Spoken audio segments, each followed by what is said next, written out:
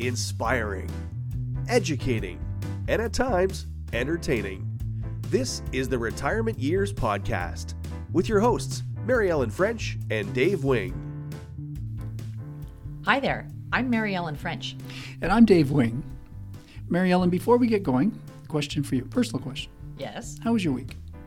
Good. Did you get your fall cleanup tasks done, everything outside, rake the leaves and do all that? No, none of that. Then maybe this is not the logical next question. Did you start your holiday decorating, get that well underway? No. Okay, so you're a bit behind. Yeah. Okay. I only ask because I want to tell you what I did. Uh-huh. Yeah. You know what I did this weekend? What did you do, Dave? This past weekend, I went to a silent auction. Really? Yeah. You know what I bought? What? A mime and a dog whistle. Oh. That's just silly. I had to know that was the team. That's just silly, yeah. Now, in case you're just joining us for the first time, and hopefully you're still with us, we're on the third of 5 episodes about how to plan a meaningful retirement. We're using a white paper as our guide for this series of episodes, the paper entitled 5 Ways to Think About Retirement, and Money Isn't One of Them. It was written by RTO-ERO, an organization of current and retired individuals who worked in the field of education. Now, today we'll be discussing the importance of being emotionally prepared for your retirement. The paper suggests 7 questions you should ask yourself before retiring. The questions fall outside of the ones you need to ask when you're doing your financial planning. But it's also, I think you'd agree, Mary Ellen, they're good questions to ask, even if you are retired and you need to refocus. Yes. And we've used the word recalibrate. Yep. Retirement is a major decision. And there are a lot of emotions that come up as you approach that final day of work. And I think you never quite know how that might go when you get there. I may have mentioned this before, but I kind of thrive on planning ahead a little bit. And I try to anticipate any issues that might occur or try to come up with ways that might make something more enjoyable that I'm planning on doing. Mm-hmm. Kind of the opposite of spontaneous. Mm-hmm. But I know now that that's why I enjoyed the routine of work. Right. Work set a certain routine for me on a daily basis.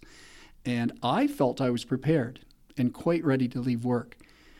Emotionally, I was pretty drained due to the stress of work. Yeah. And, I was doing a very long commute every day as well. Yeah. So ready to go in my head. And as I'd mentioned in the previous episode, I had met with a financial planner, so I felt there, I got it. I was concerned, though, that within a couple of years of retirement, both of our children would be in post-secondary. Right. And, of course, that's very expensive. So then I got sort of doubting and questioning my timing of when I was retiring and should I stay on longer. I'm glad in hindsight I didn't. In the end, I was very relieved to be leaving work. But I'll tell you this, and if anyone's listening that I worked with, I would fully admit I miss the people that I worked with, 100%. Yes. Yeah. And we were in a highly stressful job, and so therefore we shared a lot of ups and downs, but tons of laughter too. Because there's always the gallows humor, or somebody's got to tell some sort of joke to get things over the hump. But leaving the job really did feel like a loss. I would admit that. And I know Morris Tate, who we had an interview from him early in the season, mentioned that does feel like a loss. And I know, Mary Ellen, you have a story to share as well about your emotional journey into retirement. Yeah. The time leading up to my decision to retire was really tumultuous, right? I was dealing with the recent loss of my dad, dealing with the health issues of my son, and all I knew was that emotionally I was burnt out and something needed to give. Really, my husband and I, we talked and I agonized over this decision of whether or not to retire. And ultimately chose to retire early by about 6 months. And then felt mostly relief. Once that decision was made, I was relieved that it was made, and I felt like, okay, so this is what's going to happen, and now we can move forward. And so some of that leads into a few of the questions that the white paper poses. First, do you understand the changes that retirement will bring to your schedule and your psyche? Mm-hmm. And you alluded to that. And I can honestly say for me, I didn't really I didn't really think about that at all in advance. I really didn't. Question number 2, have your peers already retired, or are they retiring at about the same time? So for me, no, most of my peers had not retired, I would say. Yeah, most of the ones I worked with were staying. Yeah. Now, subsequently, a good friend has, and we've been able to be in touch more. But yeah, most were staying. So you're the one leaving. You're the one cutting ties, and it is cutting ties. It is. Yeah, for sure. Third question. Have you established an emotional support system of friends and family? So for me, yes, because that emotional support system was already in place because of all the other stuff that I was going through at the time. So I felt really well supported emotionally for whatever was going to come next. What about you? Well, and I think you do have the support, obviously, of friends and family, but because I was the one retiring, my spouse still works, kids were busy with school, I did feel I was sort of on the outside a bit. I was quite relaxed, especially those first few months when you feel like you just want to relax. Yeah. But yeah, I think there's an isolation piece even within your support network. So you have to be a little proactive to make sure you're reaching out to them. Don't assume that they're going to be always checking in on you because others are busy. It's true. Yeah, no, it's true. So we would love to hear from listeners who are retirees. Did you consciously think about your emotional preparedness before retiring? If you would like to answer that question, we would love to hear from you. Send us an email at theretirementyearspodcast@gmail.com, or feel free to post a comment on our Facebook or Instagram pages at The Retirement Years Podcast, or on Twitter at Retirement Years. And Mary Ellen, I'm going to kind of take a little veer to the right a bit here. And in the job that I did, I gave advice to professionals on how to either avoid an issue or get past one or get out of one, whatever it happened to be. So I was sort of known as like I could get gloom and doom out of anything. I could awfulize any situation, no matter how fun you thought it was going to be. So, but in retirement, I think one thing you have to consider, and that is that at some point, either temporary or a longer term, that you or your friend, neighbor, spouse, whoever it happens to be that you're close to, there may be a caregiver situation, a caregiver relationship. Yep. And that's tough because that's a lot of responsibility to take on. And so in preparation for this, now, I don't know if people would want to go ahead and look into this. I think it's not a bad thing to know ahead. And I found two really good resources. The first one is based in California, and it's called the Family Caregiver Alliance. And they provide services to family caregivers of adults with physical and cognitive impairments such as Parkinson's, stroke, Alzheimer's, dementia, etc. They're based in San Francisco, but the resources are available to anyone to download, print, and you can even do it old style and request a hard copy and pay a very nominal fee. $3 US was most often is what the charge that came up for that if you wanted it mailed to you. They're funded in large part by the California Department of Health Care Services. They have other agencies they work with, and they also take individual donations as well. And everything, the information, the services, free of charge to caregivers. Yeah, and when you shared that with me before we recorded this, I looked into it, and did you know that they've got connections, as you said, with other organizations in other states? And so I just randomly picked a couple of different states and put that in, and sure enough, all these resources popped up for that particular state, which I thought was amazing. Like really, this one website is a repository of all the caregiver connections that you would ever need to find, no matter what state you're living in. I thought that was incredible. Yeah, and that's one of the things they boast, that they're sort of that one stop to find the online that you need. You don't have to be from California. No. If you are, there are local things that you could attend in person. But they also have online support groups focused on specific needs and topics, classes, webinars, workshops, and again, all of it at no charge. So whether you're where we are in Ontario, in Canada, or anywhere really, you can check out their website at caregiver.org. And we'll make sure that we put that link on our website, and that'll also be available on our socials. Yeah. Now, closer to home for Mary Ellen and I, there's the Ontario Caregiver Organization. Now, it's new. It was established in the spring of 2018, so new-ish. Was likely a godsend for some people during the isolation of COVID and having to care for someone as well. They're also nonprofit, and they're funded here in Ontario by the Ministry of Health. And they support 4 million caregivers, just ordinary people who are reaching out for help in their support of a family member, partner, friend, neighbor, whatever that happens to be. They have peer support, 24-hour hotline, webinars, individual and group counseling, e-learning, and educational resources. And as everything I looked at, it was no fee. You could just register or download.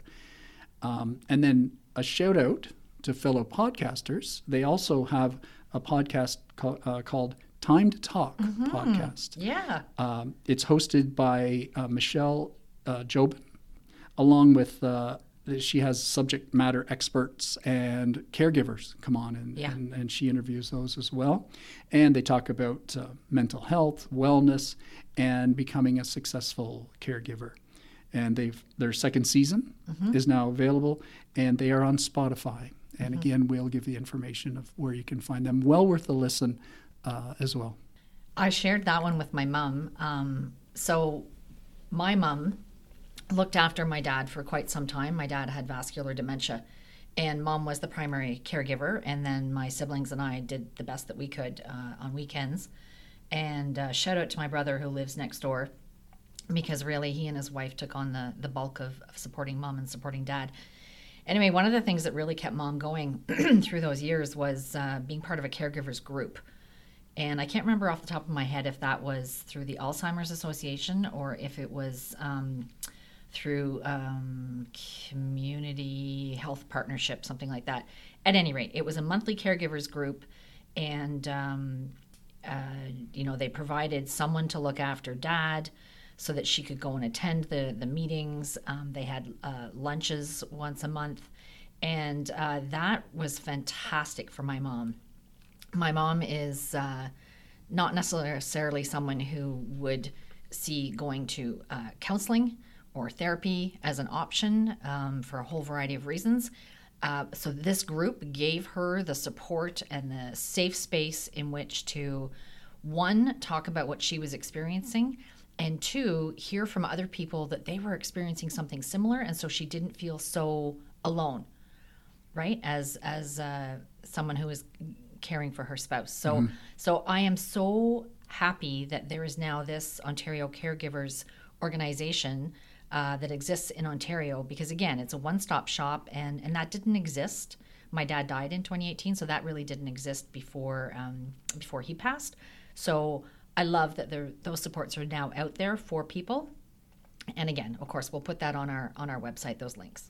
And I think, Mary Ellen, even once you have completed, not the right word, but once you have been a caregiver, there would still be value here, because some of those groups and topics would be about now what? Because there's going to be some guilt in carrying on, and to be honest. So 4 years later, Dave, my mom still is part of this caregivers group, and they still continue to support one another. And for many of them, the individual that they were supporting, I don't think it was always their spouse, but the individual they were supporting, for some of them, has passed. But for others, it hasn't. They continue to be caregivers. But I love that this little group has stayed together and continue to support one another. Yeah, and I have a very good friend who's in a similar situation, and they still meet every week, or more often if they have to, and discuss things and support each other. One of the questions, you went over some earlier from the white paper about questions you would ask yourself when planning your retirement, and one of them being, do you know what kind of routine suits you? And that is an excellent question to ask, because I let go of the routine because I was so tired of it. Yeah. Because it was very regimented. What I needed to be have a routine so that I didn't drop any balls that were in the air. Yeah. But I've found myself more and more going back to it, and it suits me. Yeah. I like to know what day I've got this to do or that to do. And I'm not that rigid that I can't say, well, today there's a more fun thing to do. I'll do that another day. But I kind of like the routine, at least for now, because I'm kind of co-hosting, running the household now. So there's responsibilities that I can do because I'm the one with the time to do them. But what about for you? Have you discovered in retirement that what suits you better than not, or? Yeah, I mean, at first I was happy to throw away the alarm clock and not really live much of a routine because, like you, I really was happy to be done with that. But I've discovered 3 years in that I need routine, whether I like it or not. Routine of some sort, not a rigid one, but of some sort, really helps me actually to be healthier. Both mentally and physically. So I am coming around to the idea of routine in retirement. So I had an opportunity this week to interview someone named Dean.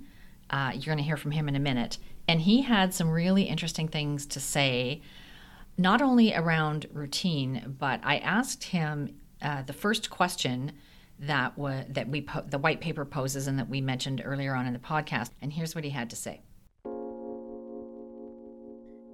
My guest on the Retirement Years podcast today is Dean, who very recently retired from a 22-year career in the federal public service as a senior advisor in internal audit and risk management. Prior to that, Dean spent 11 years working in international education. I invited Dean to share his thoughts with our listeners on some of the questions posed in this section of the white paper.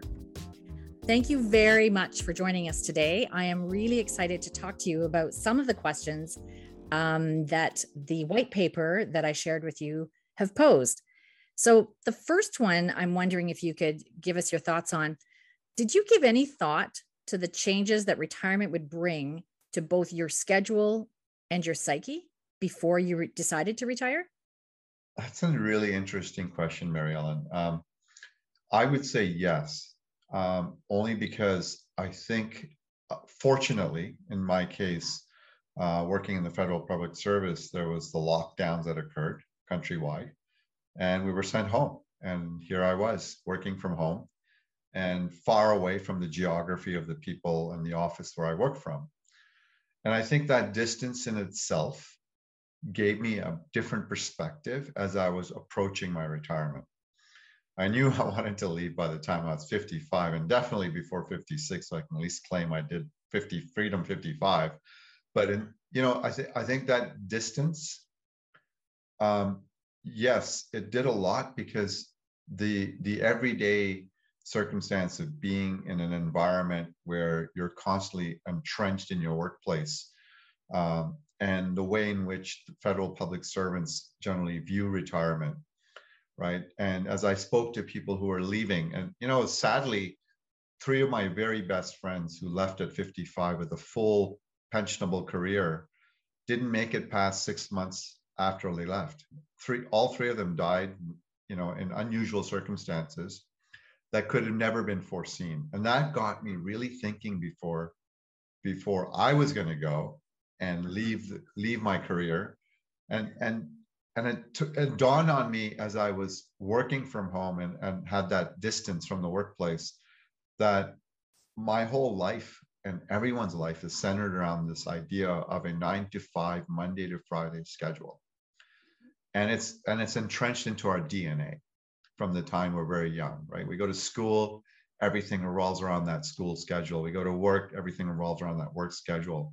And therefore we plan our entire lives around that schedule. It's like it comes first before everything else, right?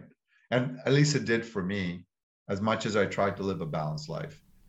It's really unusual that Dean felt that it was a bit of an advantage to have the distance that was created due to COVID restrictions, that he had one step away from the office and colleagues, and then could maybe better emotionally prepare for that next step and see the advantages of not having to have that strict routine. But the early part of his story about losing 3 close friends early in their retirement, that would really it would be frightening. I think and he's obviously a very introspective person, so that would really hit him hard, I would think. And I think that's what serves to create some fear around retirement, feeling that you're going into the final leg. And when you see that, it's hard not to think that. And then you get feeling the urgency of, I've got to do everything. I got to do everything at once and do it now and do it in the first little while. So, when you hear things like this, you might think you have to do that. But I think we've stressed that it's important that your retirement is your size, not someone else, and you do what suits you and at your schedule. And perfect example was Louise, who listeners have heard from a couple times. And she is the lady who moved to the Dominican Republic in retirement, and that was her dream to go somewhere like that. And she was a decade in the making because she had other duties here and things she wanted to finish up and responsibilities. Exactly. And she's very happy. Yes. But she got there in the time that, as she said, perfect for her. Perfect for her. Yeah. Yeah. Exactly. Okay, so let's listen to what else Dean had to say about letting go of time in retirement. So for me, the paradigm shift was to let go of this clock, right? I stopped wearing a watch. I stopped keeping track of time. I got rid of all the clocks in the house, except for the one on the stove. And it kind of helped me to distance myself from the notion of time. Time the way I understood it, the time how it regulated my life day to day. And I think that was one of the most saving moments for me, is being able to not have the anxiety around how am I going to fill my time. So I think that's really interesting, right? You develop a new relationship with time. All right, so let's look at some of the other questions then that were in the white paper. I think we've got 3 left to go. So, do you have or need a bridge from working to full retirement? So like a part-time job. And I think for some that would be very helpful, depending on what they did. I didn't want it, and it may have helped me if I would have had something that to go right into that slowing down instead of stopping. I don't know, because it is what it is now. But I think for some that would be an important first step. Yeah. And we're going to explore that one more in season 2, possibly in season 3, because season 2, as we're planning, dear listeners, is already looking kind of full. Yeah. So, question number 6, do you have a retirement bucket list? And I know, Dave, on previous episodes, we've talked about several things that people have on bucket lists, and we've talked to a few people as well and got their thoughts on that. And last but not least, do you have a strong sense of identity beyond your working life? Do you really sort of get who you are and what you're looking to do or to be? Well, I know in the field that we were both in, and that's education, that's a tough one because it is a huge part of your identity that you are an educator. You're proud of doing it, and you put your whole life into it. So that is, to leave that can be very difficult. And I remember attending a retirement for a gentleman quite some time ago, and he said something I've always remembered. And he said, I'm thrilled to be going. I'm ready to be going. I just don't know who I'm going to be when that door hits me on the butt the last day in June. And I went, wow, that is exactly. And if he's already thinking that, he's going to be okay. Yeah, exactly. Yeah, no, for sure. So for this section, final section of the episode, we want to turn our attention to maybe the lighter side of the emotional landscape of retirement.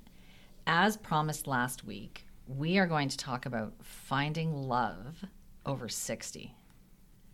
And I did have a wonderful couple lined up that I was going to interview who just got married over Thanksgiving weekend.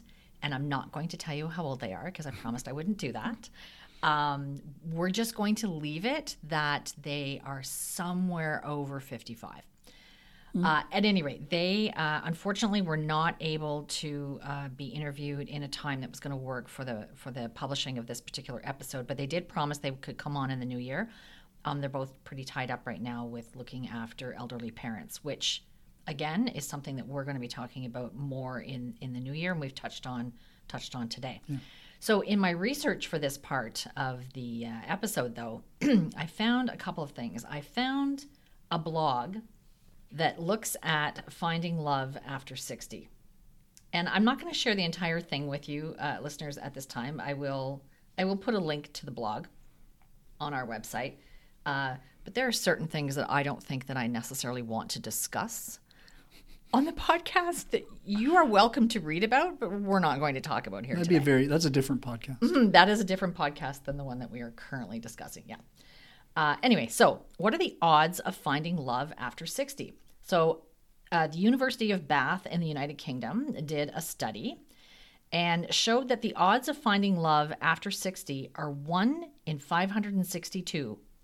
But that's only if you leave meeting the love of your life to fate. If you're going to do something about it rather than just leaving it up to fate, your odds improve. So, for example, if you are willing to try an online dating site, and yes, they do exist, I had to assure my husband that all of the browser history had nothing to do with a divorce. It was just research for the podcast. Anyway, your odds of meeting someone increase by 17% if you are willing to put yourself out there on an online dating site. Your odds will increase by 11% if you are actively engaged in a hobby that allows you to meet other people. So like pickleball or lawn bowling or curling or golf, any activity that's going to allow you to meet other people, your odds increase by 11%. If you join a local gym, your odds increase by 15%, according to this study. And if you are out volunteering in the community with different organizations, your odds increase by 11%. So really, if you're doing all of those things, you've got some really good odds. Yeah. And here was I thought the best part. I'm not at this age yet, but nor am I single. But the odds are the best for the group aged 65 to 74. Their odds, even if they do nothing, are 1 in 304. Wow. So there you go. I would think maybe they didn't want to say it, but maybe your odds increase too if you're extremely wealthy. But maybe it's just, maybe. Or if you're like the widow hen and you have a nice warm house and it's going to be winter and Foghorn Leghorn needs inside. I read a newspaper article from the Globe and Mail. It was dated September 2021, and the title was "The Senior's Guide to Finding Love, or at the very least, Companionship." And that's what some people want. They want one or the other, or both, of course. And the number of people living alone in Canada has more than doubled over the last 35 years, going from 1.7 million to around 4 million individuals that find themselves alone in later years. The report shows the share of seniors living alone that were separated or divorced more than tripled, from 9% to 32% over that same period. And you and I were talking before recording that it's sort of logical that the longer we're living, and we are living longer, that things could break down, I guess. Like, the being together with someone longer doesn't always mean that that'll be forever. No. I like this stat. The study also shows that men were significantly more likely than women to want to partner up. Now, there's probably lots of reasons for that, but one of them would be to help them do everything. Yeah, I have some theories on that. Yeah, I'm me too, though. But in 1 month alone, 385,000 Canadians aged 65 and over have visited an online dating site, as you mentioned. Okay. And that's according to David Kravitz, who's the Chief Membership Officer for the Canadian Association of Retired Persons. So just some interesting facts there, that now that we are living longer, and as we discussed in the previous episode, as we look at our retirement lifestyle, we're looking at recreating maybe, or doing things we always wanted to do, whatever it happens to be. We're looking at an adventure. Yeah, you'd want a companion for that, if you didn't have one, of course. No, exactly. And I think that, one of the myths that exists out there is that older men are attracted to younger women. And I say that's a myth because that's not what studies show. The truth is that most 60-year-olds want to be in a relationship with someone closer to their age because most aging men, according to the study, are looking for someone who shares common interests, history, and humor. And so really, they're looking for friendship, companionship, and attention. The study did show that. I'm not making that one up. That's there in black and white. As for 60-year-old women, and again, let's just, keep in mind, this study is a binary study. So this is heterosexual men and heterosexual women. So for most 60-year-old women, the whole concept of romance and love is different than it was in their 20s, their 30s, or even their 40s. So really mature single women are primarily seeking friendship, love, and stability, and not necessarily someone with money. And in addition, a 60-year-old woman wants to be appreciated and accepted for who she truly is. Most aging women are seeking someone with whom they can share their daily lives, share some laughs, some adventures, a relationship based on honesty and fidelity with no drama, no addiction, and no abuse. And really, that should be everyone's goal. Well, and what I like in what you've just said in both categories, Mary Ellen, is that on the one hand, women becoming more empowered. Yeah. And the clear vision of what they want. Mm-hmm. And when you describe the men, there's still that outside chance I could mature. So there you go. It was good all around from where I was sitting. But that's a fun way to kind of wrap things up today. That there is, again, we've talked about possibilities, and that's what retirement is. Yeah. Want to know about next week? Yeah. Well, I have the notes here. That's good. Next week, we will continue. It'll be the 4th of our 5-part series about planning a meaningful retirement. And we'll look at how being part of something and being generous with your time can lead to a fulfilling life in retirement. So we hope you'll donate some of your time next week and listen to our episode that's entitled Engaged for Good, Leading a Life of Purpose and Belonging. So, until then, I'm Dave. And I'm Mary Ellen. And we hope that you have taken away from today that retirement is an emotional decision and it's not just a financial decision. Don't forget to check out the Retirement Years Podcast website, theretirementyearspodcast.com, and come follow us on Facebook and Instagram. We'd love to hear from you via Twitter. You'll find us at Retirement Years, or by email at theretirementyearspodcast@gmail.com. Stay well. On behalf of your hosts, Mary Ellen French and Dave Wing, thank you for listening to the Retirement Years Podcast. Please follow us on social media and tell a friend.